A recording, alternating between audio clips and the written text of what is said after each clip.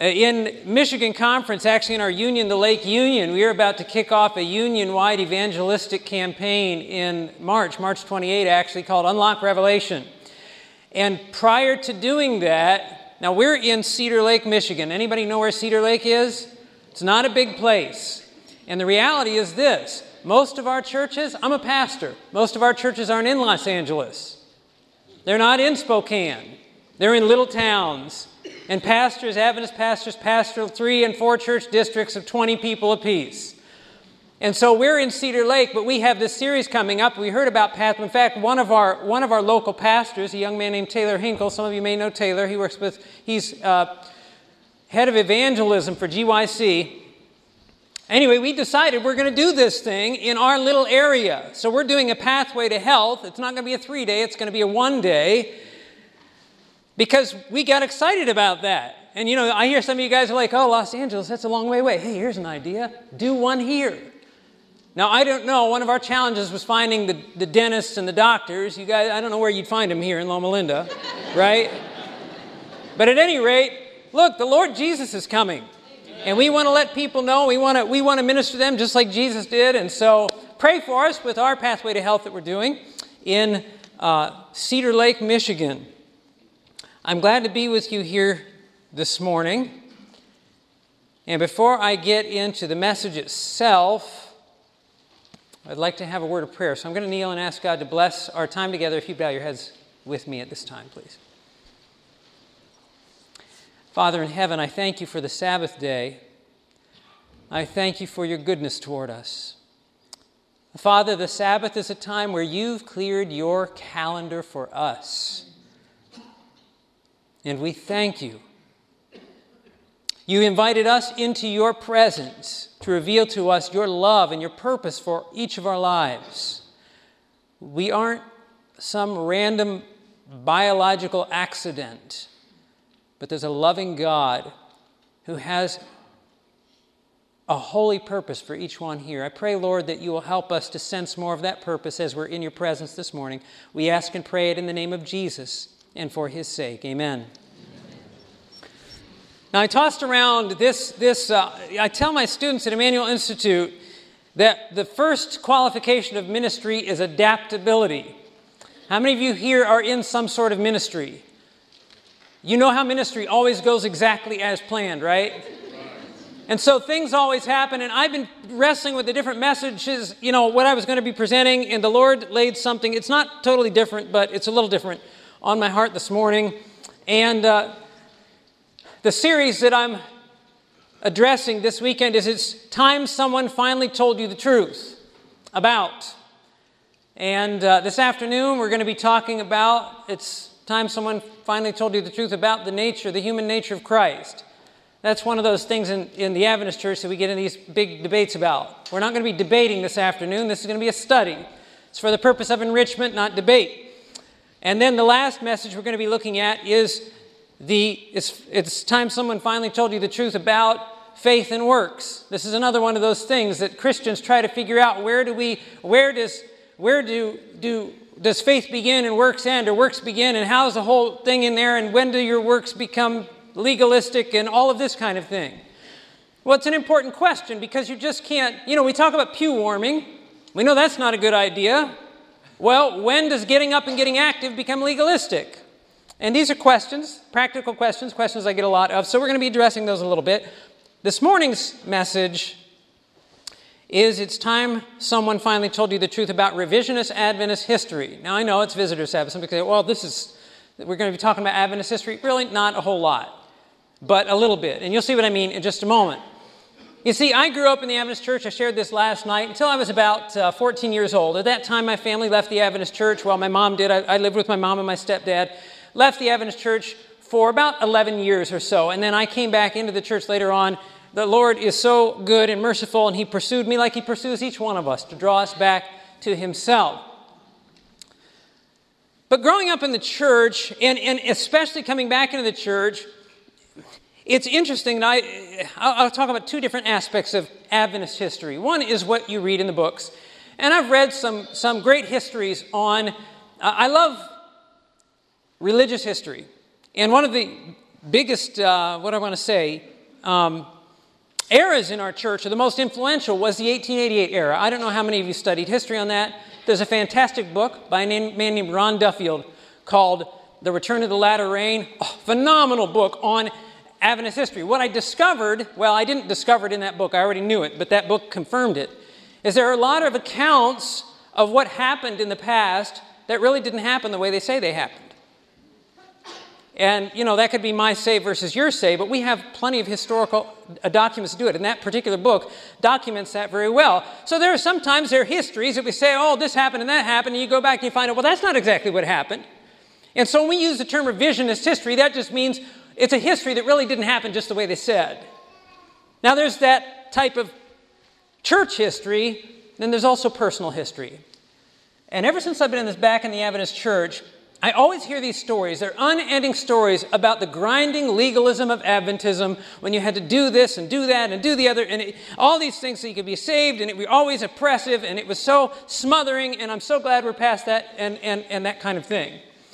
What's interesting to me from my personal experience is, now I've been back in the church now 22 years, is what I hear described in stories is something I've never experienced in 22 years in the church. So if it happened, it didn't happen just like that, and it certainly didn't happen in 22 years. Now you're going to say, oh, wait a minute, I experienced that. I've been through, I'm firsthand. So I want to suggest something to you this morning. You're going to have to bear with me as we look at another perspective. Now, how many of you are familiar with the invisible gorilla experiment? Does anybody know? The invisible, there's 3 of us here, so I'm going to clue the rest of you in. There's a couple cognitive psychologists from Harvard. Well, they've been in different places. Daniel Simons and Christopher Chabris. Now, you can look up theinvisiblegorilla.com and you can find their website, and then they have videos of the original experiment. Now, here's the original experiment. What they did in the invisible gorilla experiment was they had a group of young people passing basketballs around. I believe there were 3 in black shirts and 3 in white shirts. And each group had their own basketball. So they're passing, the 3 are passing here, and the other group, the 3 are passing there. They played the video to their subjects in the experiment, and they said, here's what I want you to do. I want you to watch carefully and count how many times those in white shirts pass the basketball. How many times the basketball changes hands. Now you have to be careful, watch closely, because sometimes they'll fake a pass and it won't change hands, so that doesn't count. Count how many times they change hands. Now that was what they were supposed to do. Now you can watch the video. Now what happens is they begin passing the ball around. In the middle of this, and it's about, I don't know, maybe a minute, maybe 2 minutes most, this little video. But in the midst of them passing the ball around, somebody walks out. So here you have the frame. Say the frame of the screen is right here. They're passing the ball around. Somebody walks out in a gorilla suit, stops in the middle, goes like this, walks off out of the frame on the other side. They ask the people afterwards, how many of you saw the gorilla? 50% didn't see the gorilla. 50%. And the experiment has been repeated over and over and over. And then they've gone into other. Now, what they're trying to test is the way that the brain works and remembers things and notices things. And they dubbed this phenomenon of people not seeing the gorilla inattentional blindness. In other words, when a person is focusing on one specific thing, they often miss the thing, something that may be very obvious to anybody else, but because they're so myopic, focused on one thing, they miss something else entirely. And so because they were looking at, first of all, the white shirts, when the black suited gorilla came out, the black was filtered out of their mind, because I don't want distracted by that. I got to count how many times the ball changes hands. Now, it's amazing, again and again, this experiment was repeated. Well, they repeated it so many times so that what happened is they would get into a group of college students. They'd say, the invisible, oh yeah, we know this one, and we know what we're going to look for, and we're going to look for the gorilla. And of course, they'd see the gorilla. So they modified the experiment. And one of them, and you'll see this if you go to their website, one of them, what they did is they have a curtain in the back, and it's I think it starts out as a red curtain, and it changes to orange in the process, and one of the people that's passing the basketball with the black shirts totally leaves the stage altogether. And so what they do is they say, how many saw the gorilla? Everybody's like, we saw the gorilla, because they knew it was coming, right? How many saw the screen change? How many saw the person go off the stage? Oh, I didn't see that. Now, the point is that we don't notice half the things we think we notice, and if we're specifically looking for one thing, we may totally miss another thing. Now, I'll tell you one other experiment they did that I thought was really humorous to me. They actually had they went on a campus, and they were interviewing a man, and they began to take this, I need Weston to come up here. Weston, help me with this. Now, boy, Reed, why don't you come up here for a minute, too? You've got to understand what I'm saying here. So what they did is, let's say, Weston, you're interviewing. Now, I'm just some guy on the campus, and say Weston comes up and begins asking me directions. That's what happened. He began asking directions. So while we're talking, now Reed, you're not in the picture yet. What happens is while we're talking, they had two guys carrying a piece of 4x8 plywood. And what they did is they walked right in between. So here I'm talking, you're in the plywood, or you're carrying the plywood. Now you come in, only when you get here, and I can't see you, but he's behind the plywood, you grab the plywood, you move off, you switch, and you're standing there. The guy didn't even know it. Thank you for... And so these types of experiments where, people, the bottom line is in their research, and they've got a book called The Invisible Gorilla that highlights some of this, is that people don't notice half the things they think they notice. They aren't half as smart as they think they are. They don't remember half the things as clearly as they... Oh, I got to tell you one other thing. Boy, I got to watch my time here. That kind of plays into this. As I think it was Christopher Chabris was sharing, he actually had a friend of his. He had a personal experience where he was sitting in a group for lunch or dinner at a restaurant with... who's the guy? Patrick Stewart, who played Captain Picard in the Star Trek series, right? So they're in this restaurant. Well, some of the waiters and waitresses notice this guy, this actor, and so they come up to the table and they want his autograph and everything else, and kind of held up the whole process of what they were doing there. But Stewart was very kind and took their autographs and everything. Anyway, the bottom line is, Christopher Chabris was there. It was his experience, and he had shared it. Sometime later, a friend of his was sharing the experience with him. Apparently, he had shared it with many people, and he's saying, yeah, I was at this restaurant, blah, blah, blah, blah, and Christopher says, wait a minute, that wasn't you, that was me. And the guy had put himself in that story that he thought that memory was his memory when it wasn't his memory, it was somebody else's memory. I've met people who saw something on a TV show, and they're like, yeah, I remember that one time. Wait a minute, that wasn't me. Have you ever had that happen? So the point is, sometimes we don't see things as clearly as we think. And I just wonder if there may not be something that affects people's memories of how hard their Christian experience has been. And to answer that, I want to go to the book of 2 Corinthians first of all. 2 Corinthians 2 Corinthians chapter 3. 2 Corinthians chapter 3. This is an awesome chapter, and I want you to notice what I want to highlight here is perspective and perspective change. Okay? That was the challenge with the invisible gorilla, is because people were focused on one thing, they didn't see something else. I think there have been some Adventists who have looked so hard for legalism in the church, they see it even when maybe it's not exactly there. Why do I say that? Because some people have even equated obedience to legalism. Listen, folks, obedience is not legalism. Okay? Legalism has to do with motive. Now, if I do something for my wife because I love my wife and I want to please my wife, would you call me legalistic for doing that? No, but what I did was, let me rephrase that again. If I did something for my wife because we have a loving relationship and I know she loves me, and in reciprocation, I want to please her, would you call that a legalistic thing? No, but if I'm doing it to earn my wife's favor, is that a different story? Yes, and there's a difference between obeying God because we appreciate the salvation given us so freely in Christ, and obeying God because we're trying to earn salvation. Okay? And two people could be doing the exact same things outwardly, and one could be a legalist and one could not. And so sometimes we say, oh, we want to call everything legalism. Motive determines legalism. Perspective is a big thing. Now, if you go to, you're there at 2 Corinthians chapter 3, trying to figure where I want to begin here. Now, this is one of those passages, in fact, that a lot of people find very confusing, and I suppose parts of it could be. But Paul is comparing, well, let's just start in verse 1. He says, do we begin again to commend ourselves, or do we need, as some others, epistles or letters of commendation to you, or letters of commendation from you? You are our letters, written in our hearts, known and read by all men.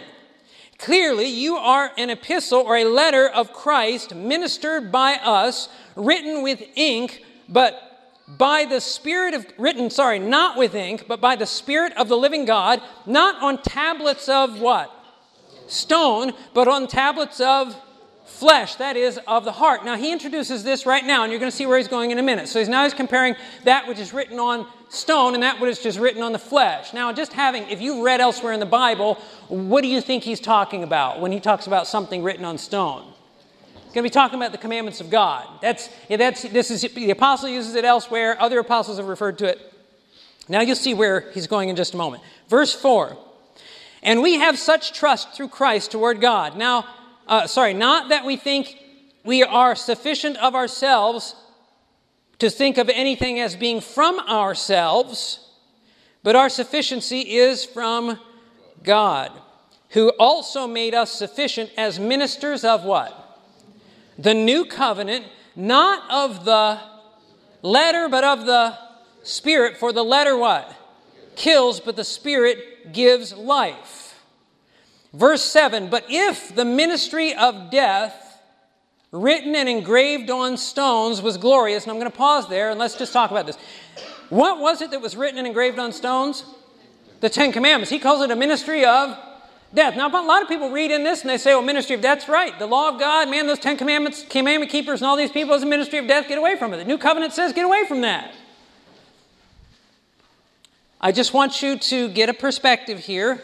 Hold your finger there. We're going to go and look at Romans chapter 8 just briefly. And we're going to come back to 2 Corinthians 3. Romans chapter 8. Now, you might be confused at the moment, but you'll be unconfused very shortly here. Romans chapter 8. Look at verse 2.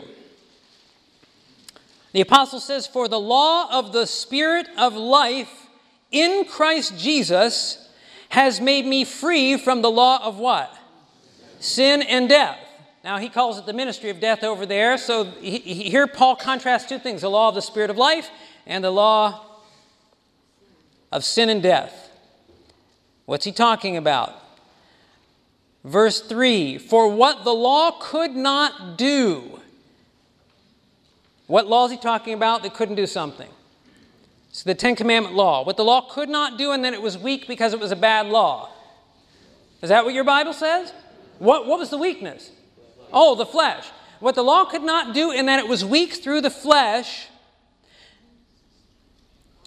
God did by sending his own Son in the likeness of sinful flesh on account of sin. He condemned sin in the flesh. Why? That the righteous requirement of the law might be fulfilled in us who walk not according to the flesh, but according to the Spirit. Now, all he's contrasting there is this. When a person tries to keep the law according to the flesh, that is in their own strength, all they're going to do is fail.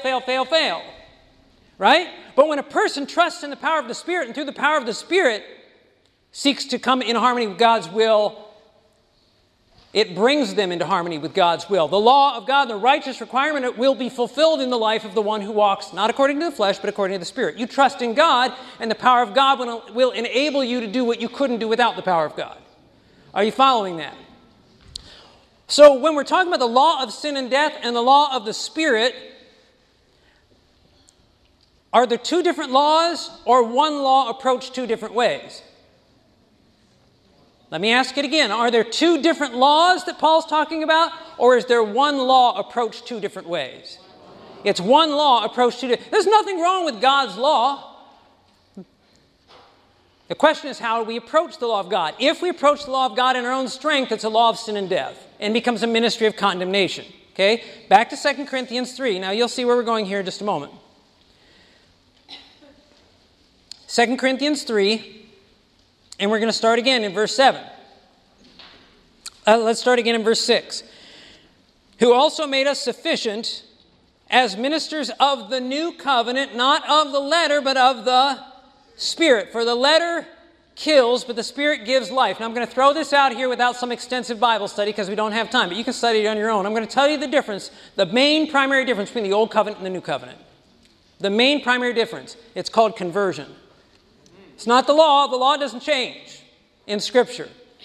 Right? I mean, the Old Testament, they used the law of the Medes and the Persians, but did not change as kind of a metaphor. Like if the pagans have laws that can't change, why in the world would God have a law that did change? Incidentally, His Son had to die on the cross for breaking that law, for our breaking of that law, rather, because it couldn't change. God's law doesn't change. In the Old Covenant and the New Covenant, the difference is the people change. Okay? The New Covenant changes the heart of man to bring him in harmony with the law. Now we could go to Romans 7:14. I'm not going to ask you to turn there, but you might jot it down, where the Bible says, the Apostle Paul says this, we know that the law is spiritual, but I am carnal, sold under sin. Okay, the law is what? Spiritual, but I am carnal. Are those two things in harmony? No, that's our problem. A carnal person will never be in harmony with a spiritual law. So what must happen? What has to happen? Either the spiritual thing needs to be made carnal so that they're alike, or the carnal thing needs to be made spiritual so that they're in harmony. Are you following that? Okay? Now, does it make more sense? Do we want to make the spiritual thing carnal? Bad idea. We want to take this carnal thing and make it spiritual. Who's carnal? We're carnal. And so the new covenant promises to make us spiritual, to bring us in harmony with a spiritual law. You know what Christianity has done at large? We don't like the idea of making me spiritual because you know what that means? That means change. That means change. It means I have to admit I'm wrong. And I don't like that. So here's what we're going to do. We're going to say, hey, the law was done away with. We take the spiritual thing out of the picture. Guess what? That doesn't fix the problem. That doesn't fix the problem. Now the apostle here says, he calls this the ministry of death versus the ministry of spirit. The law without the Spirit kills, but the law with the Spirit gives life. Now notice verse 7. If the ministry of death written and engraved on stones was glorious. So he calls it the ministry of death, but he calls it glorious. Now when you use the word glorious to describe something, is that the way you describe something bad or something good? Oh, I hate that thing. It's glorious. It doesn't make any sense. Why would you call a ministry of death glorious? Simply this, because the law of God, even engraved on stones, was still a picture of the character of God. It was a transcript of the character of God, but it couldn't change us. And so even though the law led to death because of our natures, it was still glorious. But notice what Paul goes on to say here. Even though the ministry of death was written, engraven in stones, was glorious, so that the children of Israel could not look steadily at the face of Moses because of the glory of his countenance or his face, which glory was passing away, how will the ministry of the Spirit not be more glorious? If the ministry of condemnation had glory, the ministry of righteousness exceeds much more in glory. Now I'm going to jump to verse 12. Oh, I guess not. Verse 10. For even what was made glorious had no glory in this respect because of the glory that excels. For if what is passing away was glorious, what remains is much more glorious. Therefore, since we have such hope, we use great boldness of speech. Unlike Moses, I know some of that you got lost in, but follow along in verse 13. Unlike Moses, who put a veil over his face, so that the children of Israel could not look steadily at the end of what was passing away, but their minds were blinded, right? For until this day, the same veil remains unlifted in what? Unlifted in the reading of what? The Old Testament, because the veil is taken away in Christ. Now here's the picture. He gives us the picturesque, the story and picture. Moses went up into the mountain of God to receive the Ten Commandments. You remember that? He spent 40 days with God. When he came down, what happened with the people? Oh, they couldn't look at his face. He was so resplendent with the glory of God, just from standing in the presence of God. He was so beaming with the glory of God, they had to put a veil over his face. How long did Moses have that veil over his face? Was it there indefinitely? No. There was after a time the glory faded. The Apostle Paul is using this to explain this experience. When you and me, we come into contact with something spiritual, like the law of God, but we keep it on the outside, like in the Old Covenant. We see it, we admire it, we want to do it, but we don't internalize it. It hangs on the outside. It's glorious. Over and over, I've met with people in the Adventist church who go to some convention. They come back all fired up. They're just on fire. They're full of glory. But you know what? They don't apply it in their own lives. They don't give their personal study attention. And the glory fades away. Right? The Old Covenant's outward. They never make it inward. The law of God is something that doesn't change them. And for many, it just becomes a burden because of their perspective to it. Are you following what I'm saying? The law that should be a law of life becomes to them a law of death because they don't seek Christ and the indwelling of His Spirit to bring their nature in harmony with God's law. You hear what I'm saying? Now, I want to take this principle and I want to look at it in one of the most well-known parables in the Bible, and that's the Gospel of Luke, chapter 15, and it's the parable of the prodigal son. Matthew, Mark, Luke. Now, this parable, I love this parable. I think everybody loves this parable. But for the longest time, we go to Luke 15 and we look about the prodigal, we read about the prodigal son. I'd hear about the prodigal son. And I would always hear, and I'm not knocking this, I would always hear about the love of the father who, when the prodigal comes home, he runs out to greet him. He throws his arms around him. He calls for the fatted calf. He celebrates. It's a powerful picture of the love of our Heavenly Father. But what I didn't ever hear about growing up, in my Christian background, what have you, is that son. And this is what I mean. Consider some things with me in the story of the prodigal son. It says in verse 11 of Luke 15, a certain man had 2 sons. And the younger of them said to his father, Father, give me the portion of goods that falls to me. So he divided to them his livelihood. And not many days after, the younger son gathered all and moved into the guest house. Would have been nice. He moves into a far country and then he wastes his possessions. Incidentally, that's where the prodigal means. Prodigal means the wasteful son. Gets his possession and goes off and blows it all, okay? Now, here's the thing that began to plague me. Why did he run away, first of all? And in other words, he got his inheritance. Look, why not hang out? His father's wealthy. Sure, he had a guest house or something, or at least he could have lived in town so he would have been close to his father. Why did he have to move into a far country? Has anybody here ever run away from home? Why does a kid run away from home? Because things are going well at home? Because they're happy at home? Usually it's because they just didn't get their way on something. Something just happened, they didn't get their way, and it's like, that's it, I'm fed up. Pack a couple sandwiches, I'm out the door. Right?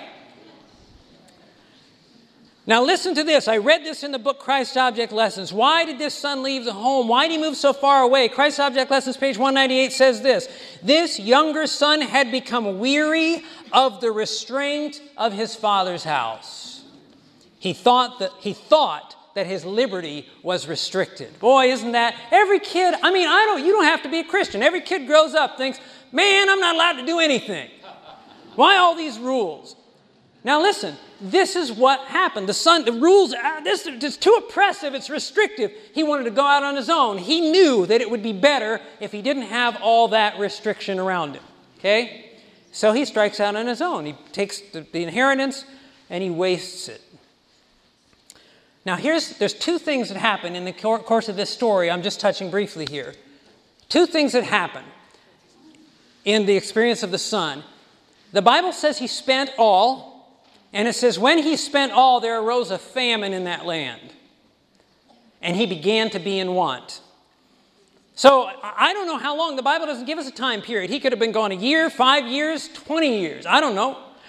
But there came a time when his money ran out. And when the famine arose, he was in want. He didn't ever see himself. In other words, he didn't have money. He didn't know where to go. He didn't know what to do. He never saw himself in this situation. He began to be in want. Now, what do you expect a person would do in a situation like that? Put yourself there. Man, go back home, right? Look, go back home. No. Not going to go back home. Why? What would keep a person from going back home? You got it. Pride. No, there's no way I'm going back home. And notice it says he joined himself to a citizen of that country. Now, don't miss what I'm about to say. When we talk about legalism, legalism is not just something for conservative Christians. Legalism is woven into the fabric of fallen humanity. Legalism is simply trying to pull yourself up by your bootstraps. You don't have to be a Christian. You can be an atheist and still be a legalist. If you're trying to work your own way, you don't have to be conservative. You can be a liberal Christian. Say, I don't believe in following all those rules. I just help people in the soup kitchen. Why? So I can be a good person. Guess what? You're a legalist. Isn't that true? It's motivation. It's all about motivation. This young son, what does he do? He does what any and every human being do at some point in their life. And let me tell you, when you first become a Christian, you first hear about Christ, and even sincerely give your heart to him, your nature is still going to respond legalistically. So somebody wants to say, the church is legalists in the church. Of course there's legalists in the church. It's just like the people who say there's hypocrites in the church. I don't go to church because there's hypocrites in it. Well, where else would you expect a hypocrite to be? I mean, you're saying one thing and doing another. You're pretending to be something. If you weren't pretending to be a Christian or pretending to be a good person, you wouldn't be there. Oh, there's hypocrites in the church. Amen. There's legalists in the church. That's right. I've been one and you've been one. Because the natural heart tends to try to dig ourselves out. And the Lord takes us where we are. Now, here, this young man, what's he do? He joins himself to a citizen. Why? I see I've got a problem, but I'm going to fix it. And he tries it. And the Bible doesn't tell us how long. He gets to where he's feeding pigs, which is the lowest thing he could be doing. For a young Jewish man, that's rock bottom. The pigs are eating better than he is. And then the Bible says he came to himself. He came to himself. He began to think, you know what? My father's servants are better off than this. My father's servants live better than this. And he began to think about what? What's that? Going home. Going home. Now don't miss this. This is incredible. This same young man, some years earlier, was not content to live in his father's house under his father's rules as a son, yet now he's actually thinking about doing it as a servant. Did the father get a hold of him? Do we have that? Did he text him or something and say, son, I've been too hard on you. I'm changing some of the rules. I'm going to lift up some of the rate and come on home. No. Why? Because the father represents God and God's law doesn't need changed. The problem was the son didn't understand the character of his father. And because of that, he looked at everything differently. His perspective was off. The law was a law of sin and death to him. When the Bible says he began to be in want, in the Christian experience, we call that conviction. But conviction isn't conversion. You can be convicted of what you're doing is wrong, but you try to fix it yourself. But when the Bible says he came to himself, that's the first step in conversion, where he began to entertain that, maybe my father was right and I was wrong. I think of my conversion experience. There's a lot of things that I could think about, a lot of aspects to it, but the one thing that really comes clear in my mind that I remember about that time in my life is for the first time I started taking responsibility for my actions. Prior to that, it was everybody else's fault. I mean, whether it was a person or my circumstances in life, where the reason I'm where I am is because of this, and I never had these opportunities. Some kids get raised with more stuff, and some people have more opportunities, and blah, blah, blah, on and on. But for the first time, I realized that I had choices I could make.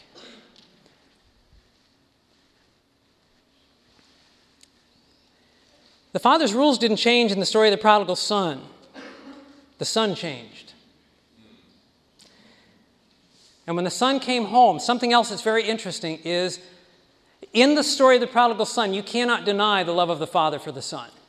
It's so clear. Because the son with the pigs and all that and everything, he comes home and he's got this speech prepared. The Bible says when he was a great way off, the father saw him. Now, that tells us right away, you don't see somebody coming a great way off. It's like he didn't send a message ahead. Oh, Dad, I'm going to be home in 24 hours. So how does Father see him coming? He had to be looking for him. Well, if he didn't know when he was coming, what does that tell us? He was looking for him constantly. Why is the parable written that way? Because God, our Heavenly Father, is longing for us to come home. Constantly. Constantly. Which begs the question, why didn't he just go after him? You can't question the love of the Father, because when the Son shows up, the Bible says the Father saw him a long way off. He ran to him. He embraced him. And he kissed him. And he called his... The Son begins the speech. Well, Father, forget the speech. Bring the best robes, right?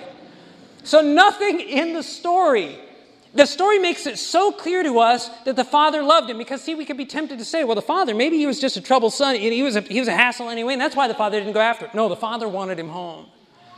The reason the Father didn't go after him is because if he'd gone after him and forced him to come home because of what was in that son's heart, the son would have just gone away again. Our Heavenly Father's not going to force you to come home. You got to come home of your own accord. But make no mistake, he's waiting and watching and longing every moment of every day. But it wasn't the Father's rules that needed changed. The Son was what needed changed. Our hearts need changed. And oh, how our Father wants to change us and heal us. Conversion doesn't change the rules, it changes our relation to the rules. How are you relating to the rules today? I started out talking about the stories I hear. I mean, they're Adventists, they're in the church, but they still tell the stories, and they're still bitter over something or the other. Look, I could have gone, when I was converted, I could have gone back and pointed out really legitimate things that happened. And that this person did this and this person. And yeah, they did do it and they shouldn't have done it. But you know what? It was irrelevant. I was still a sinner in need of a Savior. And the best place to be was in my Father's house. There's a lot of prodigals today who have only come halfway home. Only come halfway home. The people in the church, they know what the will of God is. They know it in the Word. They're good Adventists. They've grown up. They've heard it. They've seen it in the spirit of prophecy. But they say, this little lifestyle thing or that. I'll get away with this and I'll keep living this way. They're just halfway home. The reality is they find no pleasure being in the Father's house. Their heart is still in need of change. Now you can go on. If you're sitting here today and you say, I don't like what he's saying. I'm going to go and I'm going to keep on because I don't think it's a big deal. Fine. What you're just doing is you're being stubborn. You're letting your pride take control, and you're not opening your heart to the full transformation God wants to give you. God has to have the whole heart to fix the whole heart. You give him half the heart, you can't fix half a heart. You go to your doctor and say, hey, I got heart problems. Can you just fix half of it? He's not going to do that. God is in the business of changing hearts. I'm going to tell you as I stand here, one of the challenges we face as Christians today, this is not something that used to be Adventist. But something uniquely Adventist that we've understood is that conversion is a continual process. It's not some one time, 20 years ago, I gave my heart to the Lord. Look, you need to give your heart to the Lord today. The Apostle Paul, the great Apostle Paul said, I die daily. What is he saying? If you die, how are you going to live? You've got to be born again daily. Paul knew that. We need to understand that. I stand before you today and I still need a heart change. And I am so thankful that my Heavenly Father is in that business. Perhaps somebody here needs a heart change today. Perhaps the Spirit of God is speaking to you just this morning. And you know that there's something in your heart that's not right with Him. And you've had some kind of issue with the church rules, you call them. It's easier to call them church rules than God's rules because we kind of excuse ourselves that way. But right now, the Spirit of God is speaking to you, and you know in your heart, my heart's not right with God. What are you waiting for? What are you waiting for? Your Heavenly Father has been looking down that road for a long time. And He's longing for you to come so He can throw His arms around you, embrace you, and call you my son, my daughter. I'm glad you're home. Is there somebody here today who wants to come home? You want to come home to your Heavenly Father today? Is that your desire? If it is, raise your hands with me this morning. Let's bow our heads together. Father in heaven, Father, forgive us for so often wanting our own way, for so often looking at things from our own perspective, for so often resisting your will because of something in our own hearts that we just don't want to let go of. Father, there are those here today that perhaps for the first time have realized that they have run from home, far from home, into that far country.